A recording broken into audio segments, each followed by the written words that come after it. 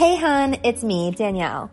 I am a licensed clinical mental health counselor, and I am here to talk about all the ways multi-level marketing and mental health do not mix. It is important to know that this podcast is not meant to diagnose or for treatment. This podcast is based off of personal experiences and opinions and is meant to educate and entertain. Now sit back and drink the Kool-Aid with me on this episode of From Huns to Humans. When you need mealtime inspiration, it's worth shopping Kroger, where you'll find over 30,000 mouth-watering choices that excite your inner foodie. And no matter what tasty choice you make, you'll enjoy our everyday low prices, plus extra ways to save, like digital coupons worth over $600 each week. You can also save up to $1 off per gallon at the pump with fuel points. More savings and more inspiring flavors make shopping Kroger worth it every time. Kroger, fresh for everyone. Fuel restrictions apply. Hello, everyone. Welcome to another episode of From Huns to Humans. I am here with, we're using another fake name today, Jennifer, and she is going to tell us about her experience in multiple MLMs, some that I'm like really not familiar with. I didn't even know some of these existed until she sent me her email, like talking to me about her story. So I'm super excited to hear what her experience was, and yeah, so take it away. Okay, so I'm 45 right now, and like after I graduated from college, every once in a while I would get invited to a party. Like I went to a 31, I think a Pampered Chef, Leah Sophia, Cookie Lee, a few others here and there, and I mean, I had no idea what an MLM was. At the time, it seemed like a legit business, but it wasn't really something that I was interested in doing for myself. Yeah. But it seemed like the parties were pretty successful. And so I didn't know a whole lot then. In fact, if somebody had asked me what an MLM was, my honest answer would have been, I have no idea what that even is. Yeah. So fast forward to February, or like the first one is a little fuzzy on the dates, but I think it was like April of 2020 or maybe later, I don't know. But anyway, so right at the start of the pandemic. Yeah, it was, like I said, I'm a little fuzzy on the dates, but yeah, it was during the lockdown and the pandemic and the shelter in home and all of that. That definitely gives us a good idea of where you were at. Yep. So, and I was very fortunate that I was able to keep my full-time job, and I transitioned to working from home within like 2 weeks.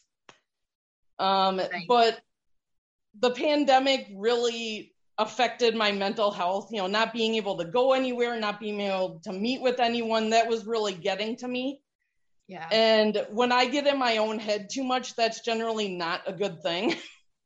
So I thought, okay, you know, and that was when I finally started thinking, well, you know, maybe I should look into this MLM thing a little more.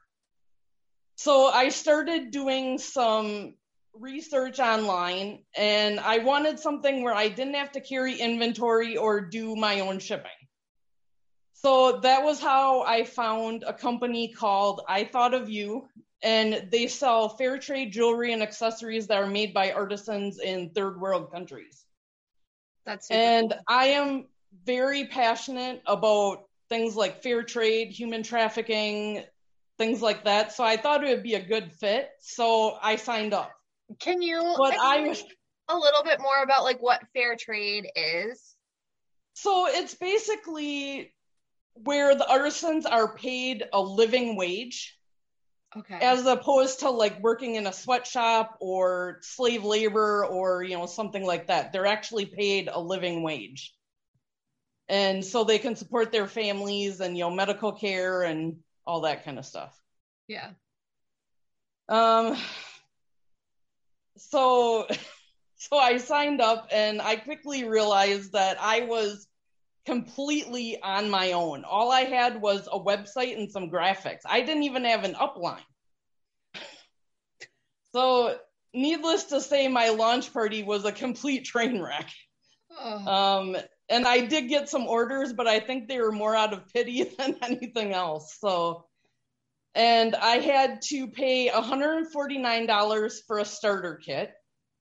And then I had to pay $13 a month for my website. And I had to make or sell at least, buy or sell at least $260 every 3 months to stay active. Oh my gosh. And so I think I made like $260 in sales during my launch party. So I didn't even make enough to cover the cost of my starter kit.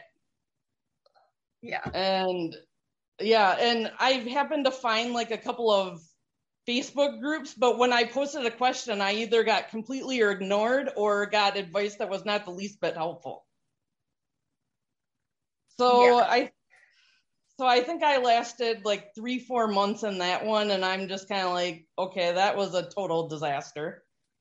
So then I started joining like some fair trade groups on Facebook, and then I got messaged by someone from another similar MLM called Trades of Hope. And my upline, I had never met her in person, but I felt like we connected and like we had a lot in common. And so she invited me to what was called a Discover event. And it was basically a chance to ask questions and learn more about the opportunity and, all this stuff. And so I did that. And I made it clear to her. I said, I do not want to do any recruiting. And she told me, oh, that's totally fine. You can make a great income just on sales, and recruiting is optional.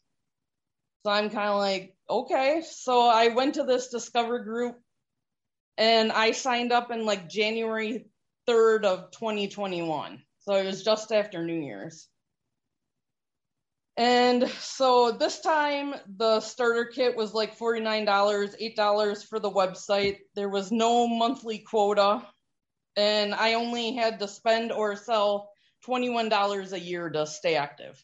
Oh, that's not as bad as the last one. Right. Right. And so my upline, she attended my launch party, but she didn't host it, which I thought was kind of odd, but I'm like, okay. So again, I made like $200 some in sales, and 3 weeks in, I was ready to quit. I'm like, this isn't working. I'm not making any money. I had burned through my warm market, and they never told me like how to, get new customers. And so I'm just kind of like, this is crazy. So she's had her upline call me, and she, and what I realize now, it was love bombing and toxic positivity, because she's like, oh, you can do this. You can be successful at this. I know you can do this.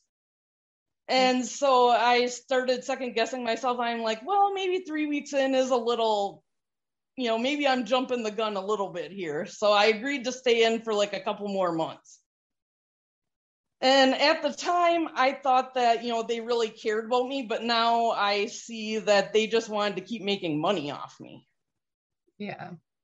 And so, I made enough money this time to pay off my starter kit. And my upline was like, oh, the sisterhood is great. I've made a lot of really good friends. And I'm kind of like, okay. So then, like a couple months in, I started noticing that she was doing a lot of recruiting, my upline. I mean, she recruited like 4 or 5 people in like a month. Wow. And I started to notice that once she realized I wasn't a big fish, she started getting more and more distant. And like, I noticed she was taking longer and longer to reply, like when I had any questions or anything like that. And by this time, the stress was like really starting to get to me, because I felt like I was investing hours and hours and hours into this and had nothing to show for it. And I wasn't making money, and I was posting in my VIP group. I was doing, what I was supposed to, and I felt like I was having nothing to show for it. And so I know when I'm getting on stress overload, and I could tell that I was rapidly getting to my breaking point. So then like in May, I'm like, this has to stop, because I was still working full time at the same time. Yeah. And my job can be pretty stressful at times. And so at the end of May 2021, I told her that I was going to quit. And her response was, okay. Oh my gosh. She didn't even try to like keep you for the paycheck, which is surprising. Nope. And so then like a few times after that, I would try to message her, just to chat and stuff, because I had thought that she was my friend. Right. And she like totally blew me off. She wouldn't respond. She wouldn't anything. And, by this time I was getting like really upset.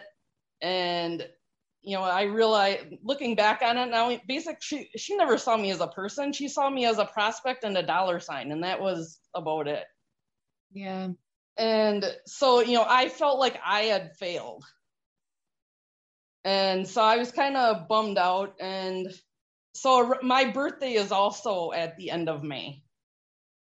And I have a friend that's in an MLM very similar to Trades of Hope. And so she kept like pressuring me to host a party, for months.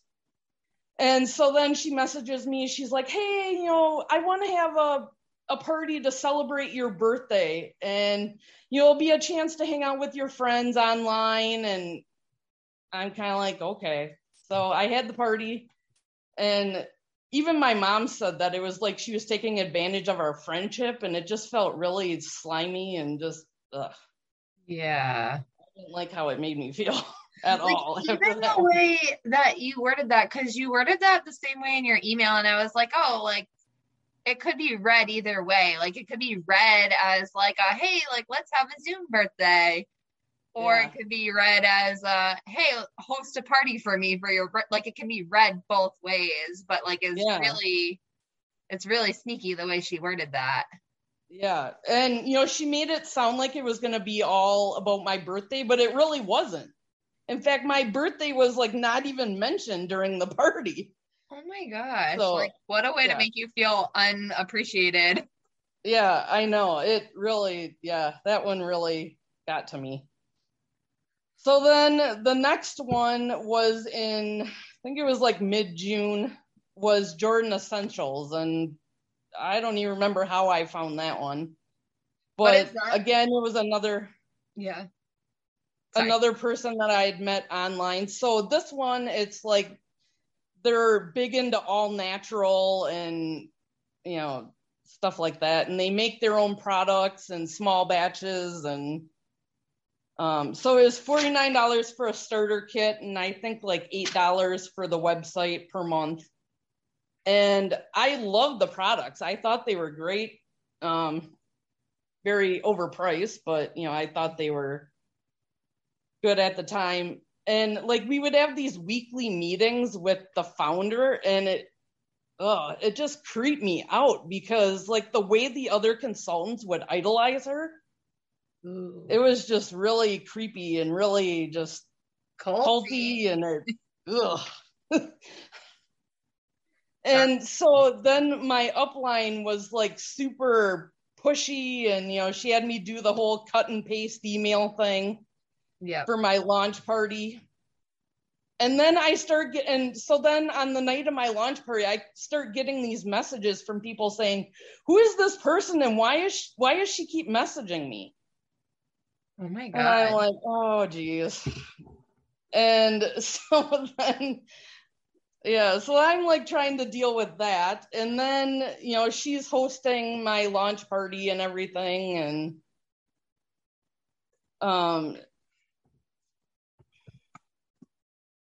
And then like, she didn't communicate with me at all. Like every time I would ask her a question, she would send me like these 1-minute voicemails on Messenger. And she would send me like 5 or 6 of them at once. And then like, we had agreed that we would start the pre-party on like a Saturday. The party would be on a Monday and it would close on Friday. Yeah. So Friday comes along and I asked her, well, when are you going to post about the party ending? She's like, oh, well, I'm going to extend it till Monday. And she like never even asked me if I wanted to extend it or not. So then Monday comes around, oh, I'm going to extend it through Wednesday. And she extended it like 4 times. And I'm like, I just want to get this darn thing done. And so then, finally, I'm just getting frustrated. And I'm like, I really don't think that this is going to work out. I don't think our personalities mesh very well. And I think we should just go our separate ways. So then I get a message from her upline. And she asked me if she can call me. And I'm like, well, yeah, I guess so. So, I explained to her, that I didn't feel like things were working out. And she was very condescending. Her response was, well, sometimes in life, we have to deal with people that have various personalities. And I'm thinking to myself, not when I'm not guaranteed an income, getting no benefits. And, and I'm like, that's ridiculous. And so then, I said, well, can I be assigned to a different upline? And she's like, no, that isn't done in direct sales. And I'm like, bull. Yeah. So then, and then she wanted me to message everybody that didn't purchase anything at the launch party and ask them why they didn't order. Super aggressive. And I told her I'm not doing that. And so then her upline, she wanted me to join this messenger chat with the 3 of them. And then she was talking about how my upline was going to get promoted. And I'm like, forget this. So I blocked both of them. And then I resigned shortly after. And that one in particular really left a bad taste in my mouth. But then I was starting to think, I'm like, what the heck am I doing wrong here? Why can't I make this work? Yeah, it really brought you back to what are you doing wrong versus the industry? Exactly. So then around this time, an acquaintance from church, I didn't know her super well. I had met her once and I knew who she was and we were friends on Facebook or whatever. And she's a consultant for Usborne books, and it's children's books, and they have some for all ages, but I was kind of and she had asked me if I had ever considered selling that, and I'm like, no. And I'm like, I don't have kids of my own. I don't have nieces or nephews. I don't even really know any little young kids. And she was like, oh, well, that's fine. As long as you're passionate about literacy and love books, you can still be successful. So I'm kind of like, okay, whatever. And she's like, oh, I'm not spammy or pushy or anything like that. And so I'm kind of like, well, and by this time I was more in a little gun shy. So I'm like, okay, I want to take at least a month, possibly 2, just to think about this, if this is something I really want to do. And I told myself, if I do this, this is the last time. Yeah. So it was $30 for the starter kit, and then you got your website free for 6 months. So after, I had told her that I need a month to 2 months to think about it, 2 weeks later, she messages me and says, oh, have you made a decision yet? And I'm like, no. I said, I was trying not to be rude, but it's geez, I told you I need time to think about it. And that's really interesting too, not really interesting, but so direct, the people that you worked with seem to be really direct. If I were to message somebody like that, I'd be like, hey, just wanted to follow up with you and see if you had any questions. Yeah. Sign up. Are you going to sign up? What? Yeah. And so then after a month, I was like, okay, fine. I'll give it one more try. And, if it doesn't work out this time, then I'm done. So I made $160 in sales at my launch party. And then I had another party, which I made $70 in sales. That was it. Excuse me. And so then, and then right around this time, through a rather crazy set of experiences, I ended up getting diagnosed with OCD. Okay. And the treatment for OCD is a very specific kind of therapy called ERP, and it's very intense. It really takes a lot out of you. Mm-hmm. So, and honestly, my heart was never really in the Usborne anyway. Yeah. But by this time, I'm just kind of like, okay, my mental health has to take priority. That has to be my main focus. Right. And so, I explained that to my upline. She's like, okay, I understand. And I honestly had no desire, excuse me, to work my business. I mean, I didn't even create my VIP group. Yeah. And so, I'm just like, this just isn't working. And so, and she kept, doing the whole cut and paste thing. She sent me a template and she's like, oh, as soon as they say yes, add them, to the party link. So I'm like, okay. So I did that. And then like people would say that they were interested, but then after the party, I'd follow up with them and they'd be like, oh, I'm not interested. And it's kind of like, oh, okay. And so then, by this time I was just done. And also around this time is when I watched that LuLaRich documentary. Yes. And I had like so many light bulb moments during that thing. And I mean, I was never involved with LuLaRoe, but I realized that a lot of what they were saying applied to any MLM.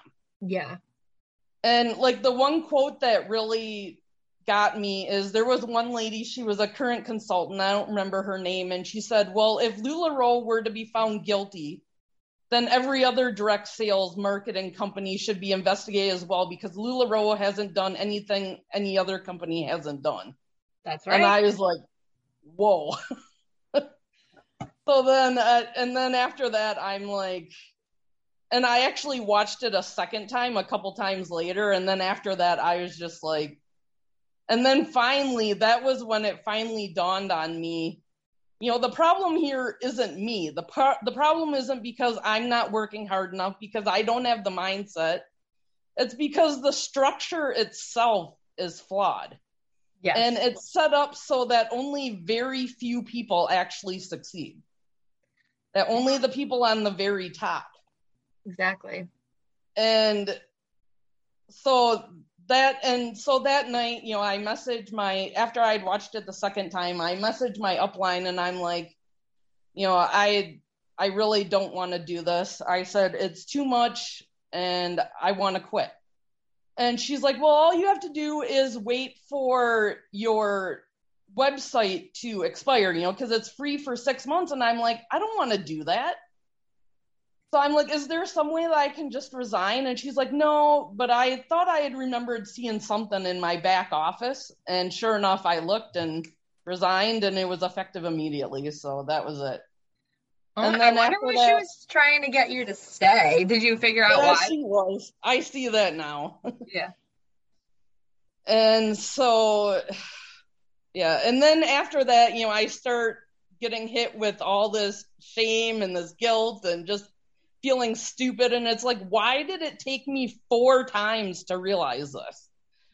It's like, why couldn't I have? And then, I just started to realize how many things I had justified and how much I had compromised, my values and my faith and, a lot of other things to do this. And I'm still kind of trying to work through that, but yeah.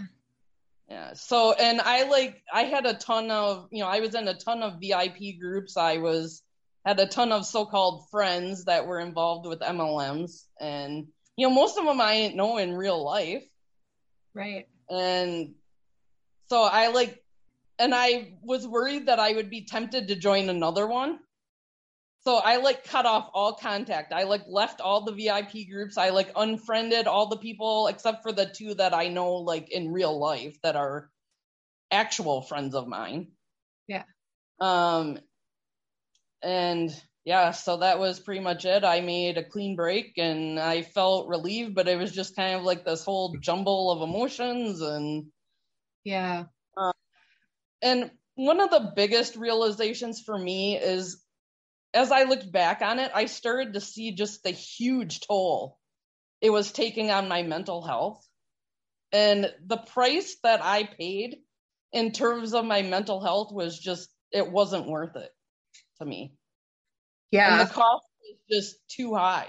And I'm not willing to jeopardize my mental health any more for something that, it just isn't worth it. Yeah, it really gives you no benefits with lots of like mental taxation. Yes. I really related a lot to like when you started talking about getting out and you left all of the groups, because that's what I did too. And I like immediately started like binging anything anti-MLM that I could like get my hands on. Like anything that was entertaining enough to hold my attention that was anti-MLM, because I was so scared I was going to join another MLM. Yep. And that's part of why I like started speaking out against MLMs too, because I was like, if I publicly hold myself accountable, then like I'm going to feel real dumb if I go back. Right. So, yeah. It's a lot. It's so hard. Yeah, it is. All right. And it's like the more I learn, about the MLMs and, anti-MLM, and it just, it's to the point now where I like can't even think about it, and it makes me angry and sad and just, Yeah. That's how my fiance is when we go places. Like if he sees something that's like Arbonne or Beachbody or something like that, he'll be like, he's literally like physically angry because of like the logo somewhere, because they're just so hurt by them. The other thing that I really related to with your story was that originally you joined because you are like looking for connection and you were feeling like isolated and stuff. And it sounds like the first MLM you got into like didn't offer you any sort of community, so you didn't even get that. Not at all. Nope. Yeah. And then like some of the others you got some community, but it was mostly just like, and at least all the parts that you highlighted in your story were like very toxic and just manipulative and love bomby versus like, I'm here for you, like right, like real community. It felt very phony and very fake. Like it didn't feel like they were, like they cared about me or like they were really my friends or, anything like that. It just felt very surface and very phony. Yeah. And and like you said, very toxic and very just. Yeah. It sounds like it was really over the top, like fake, just fakeness, especially because for the most part you joined teams of people that you had no like real connections to. So they probably just didn't, I don't know, like I wonder what their like mindset was, like having a stranger on their team. Like I've never joined someone that I didn't like personally know on some level. Right. So I wonder what, like how that was for them to like try to hold a relationship with you and not like, why wasn't it on their minds to be like, okay, like be a real friend, like don't be spammy, because like it sounds like they were just very spammy towards you. Like it was only like reaching out to you when like it was about you making them money. Mm-hmm. Yep, very spammy, very manipulative, very just again phony and fake and just yeah.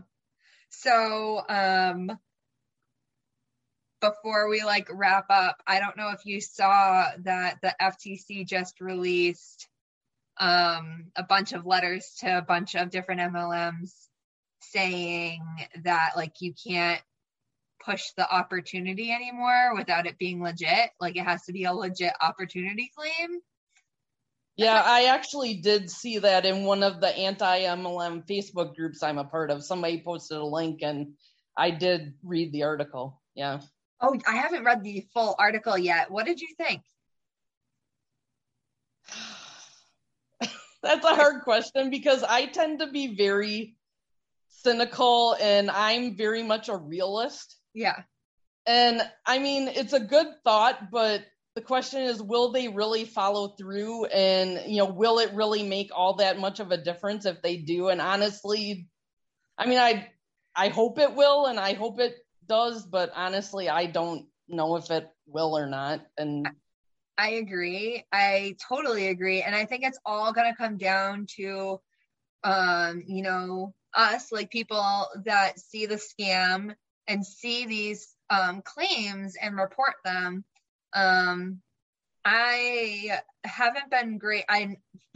The past 3 weeks have been really crazy in my life. I'm in the process of changing jobs and starting my private practice and leaving my old job. So I've been a little bit crazy, but I guess it's not like an excuse, but I haven't been reporting to the FTC like I wish I was. So like definitely kind of anyone listening, if you see a false claim, whether it's an income opportunity or a health claim, like report that to the FTC. Like it's not right. They're not allowed to do that. And the more that we report these claims, the more likely these MLMs will be taken down. And like, it's not us tattletaling on the people in our lives. It's us holding these companies accountable because they train these people to say whatever they want. Yep. And it's not okay. Like you can't say that your shakes like take away migraines or whatever, or if you drink these shakes for 30 days, then you're going to be skinny. Like those aren't things that you're allowed to say to people. So, and then the income claims. So like, if you join this business, you can have all of this fancy stuff that I have. So anything that sounds like that, please report it to the FTC, because that's the only way we're going to see any changes if it's been being reported. But, yeah, and the one that I heard almost in every single one that I was involved with was, hey, oh, you can do this very part-time as a side hustle. You know, you can earn full-time pay for part-time work. And that is so not true, because the people that I have seen who are even remotely successful are basically working the equivalent of a full-time job. Yes. And you cannot be successful just by working like 10, 15 hours a week, like they say. That is not going to happen. I'm interested too in if you have any comments on this topic. So like I noticed for me when I was doing MLM work, I would get like very addicted to the like the serotonin hits and the dopamine hits of like reaching out, and somebody would comment back to me and then I would get a sale and yay, like big boost, big serotonin hit. And like with your new diagnosis of OCD during that time, did you notice any of those trends where the MLM work was particularly like all of that stuff has to do with my ADHD? Did you notice anything similar, or I don't know if I'm making sense. Sorry, I'm a little confused in terms of what the question is, but I think I kind of understand what well, to be honest, I never really experienced much of the serotonin hit because I had like very little engagement on my posts. I mean, I might get a few likes here and there, but I had very few comments and, you know, very few sales. And so I didn't really get too much of that. That's fair. I guess just, did you notice, I guess at the point where you kind of noticed that you got the diagnosis, you were on your way out anyways, but I was wondering if you noticed any of your OCD being like triggered by MLM work. Big time.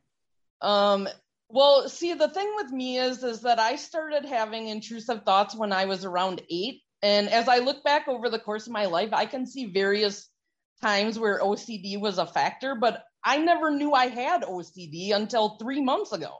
Yeah.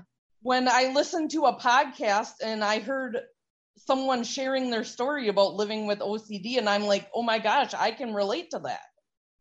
Yeah. And so then I started researching it, and the more I learned, the more convinced I became that I really did have it. And I'm like, how is it possible that I could live with this for over 30 years and not know it? Yeah. But I like always thought that OCD was just washing your hands a lot and, liking things neat and organized. And neither one of those things ever applied to me. So it never even occurred to me that I could be dealing with OCD. You're right. And that's like such the tricky thing about OCD is the way the media shows OCD. So it makes it hard for people to realize the red flags to go and get like go seek professional help to like get a diagnosis and to get treatment. Yes. And so like it all happened fairly quickly. I mean, from the time I started to suspect I have it to the time I started treatment was like 2 weeks. Because, you know, once I started to suspect that I had OCD, I had like seriously one of the lowest moments of my life, because I'm like, you know, how do I overcome this? What do I do? You know, am I ever going to get any better and all this stuff? And I just felt really discouraged and really just hopeless. And yeah, and alone, because the media coverage that is there is wrong. Yes. So, and stigmatized. So it definitely doesn't feel good. Like when I've worked with that diagnosis, it's been very tough and very tricky and very triggering to people to find out that they have that diagnosis because of everything you've said. Yes. So. And then, you know, like, and then on top of it, when you hear people say things like, you know, just casually, like saying things like, oh, I'm OCD. Yeah. Or, you know, you'll have somebody say some offhanded comment like, oh, you know, I think everybody's a little OCD. No, they're not. You know, do you go through torture in your head? Right. Of these thoughts that on some level, you know, are irrational, but, you know, you just can't stop doing the compulsions and you can't stop the obsessions no matter what you do. Right. Right. And yeah, people just don't get it. And it's very misunderstood and very, I mean, mental health is stigmatized anyway. Yeah. But OCD, I feel like, is especially stigmatized, and that people just don't understand what it's really like to live with it. Yeah. It's struggle with it day in and day out for, you know, years at a time. I feel like, so it's almost like brushed off compared to like bipolar, that's like stigmatized as scary. OCD is stigmatized as almost like normal, and it's not, you know, healthy for people to think that like that it's okay and that they don't need to work on it, because it can be very dangerous. Oh yeah, big time. So if anyone's listening and like anything we're saying is striking a chord with you, definitely do a little research. Feel free to talk to your doctor. It's always better to talk to somebody and have it rolled out and be told, no, I don't think you have this, but maybe you have something else that we can help you with. Like, always ask. It's worth asking if something up. Definitely. And it's like, you know, why did I not tell somebody years ago about what I was experiencing? And the answer to that question is because I thought that everybody struggled the way that I did. I didn't know that what I was experiencing wasn't normal, because I had it for most of my life. And, you know, I thought it was kind of weird, and, you know, I didn't know why I did and had these thoughts, but, you know, I just kind of assumed, well, everybody struggles with that. But and then to find out, okay, you know, this isn't normal. It's like, whoa, that was quite the shock and quite the realization. And I don't know the like science-y stuff behind OCD, but I do notice a trend in people that I've seen with OCD that they report like you that it really started around the time puberty started. Like even if you weren't like in full during puberty, your body starts like changing hormones and stuff around the age of 8. So that made, once you said that, I was like, yeah, that makes sense. Yep. And so just coming to terms with it. And then like, it's weird too, because one of the key things about OCD is it's called the doubting disease. And so like one of the key things that like pretty much everybody across the board has is it makes you doubt that you really have OCD, which in itself is an OCD thought. And so that definitely happened to me, because the more I learned about OCD, and it's like, man, could I really have this? But by the time I had my, you know, OCD assessment, I went into that convinced that I was going to be told that I did not meet the criteria for OCD.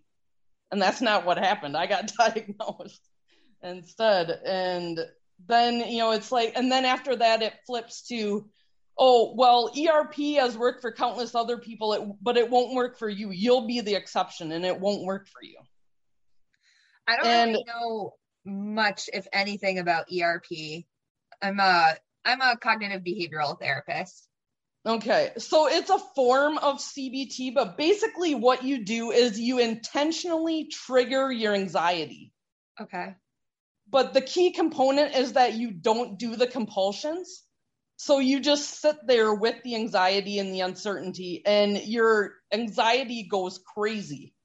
Okay. And then it peaks and then it gradually declines on its own. But like that period when your anxiety is like going crazy is so hard because you want to do the compulsion so bad, but you know that it's going to make things worse in the long run, but it is so hard to resist that temptation.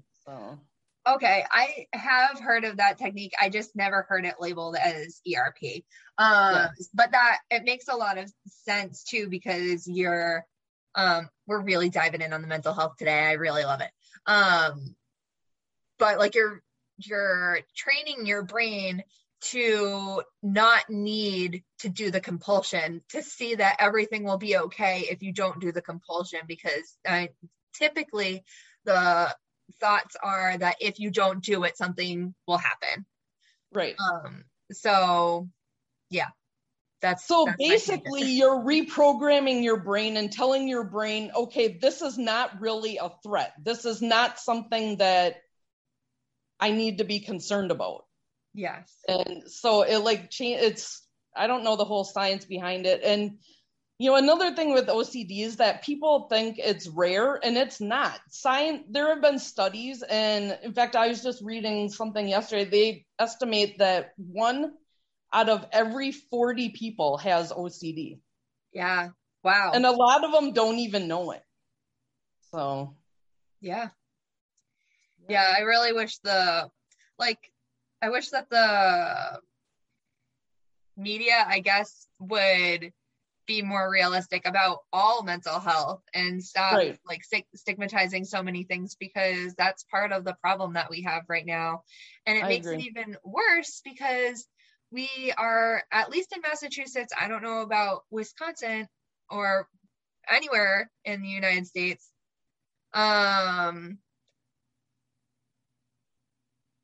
we're in a shortage of therapists, and it's really hard when people don't realize that they have something wrong, and I feel like people aren't getting the help that they need, and people aren't asking for help that they need. And then there's also the added, there's not enough people to treat the people that need help.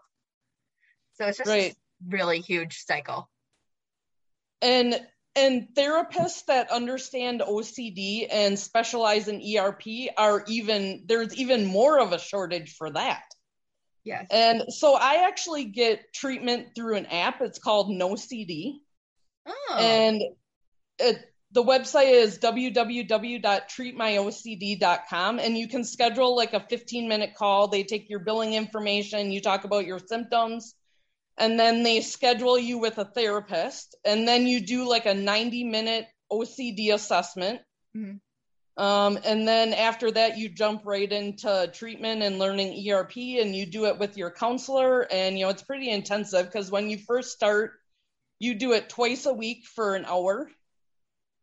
And then after that, you go down to once a week for a half hour. And then after that, you go down to once a month and a half to 2 months, just kind of to check in and see where you're going. So yeah, that sounds very intensive and very specialized. Yeah. That's really cool. But then again, you have to kind of have an idea that you have OCD to know to even reach out to that. So that brings us back to our problem of being misrepresented. So yeah, it's been quite the journey, but So, and setbacks are definitely part of the process, and you have good days and you have bad days, and So to kind of wrap things up, I just had a question and it completely left my brain. Okay. Oh, now I remember what it was. What have you found the community that you were looking for in the anti-MLM community? Like, have you found it to be supportive in the way that you were kind of hoping to find when you joined MLMs? Yes, definitely. I have really enjoyed listening to podcasts like yours. Thank you. And also I have joined a couple different anti-MLM groups on Facebook. And yeah, definitely. They've been very supportive, very understanding, and just, yeah. So. Yeah, I agree. Especially, I feel like survivor groups have been specifically helpful for me. I think some of the general groups, people can sometimes forget that we're humans, which was part of why I named the podcast this, because like we are human, and you know, when we come out, it's really hard to see some of those negative comments that people have to say. So I think it's so important that if you haven't been in an MLM before, make sure you're talking to people that have been in an MLM with compassion and kindness, because it is really hard to come out. And part of the reason it's so hard to come out is because you have to admit that like you were in something that was wrong. Right. Like even if you don't recruit at all, you're part of a system that is predatory towards people. So it's really challenging to be with yourself in those thoughts. So be nice to everyone. Yeah, definitely. I've definitely struggled with that.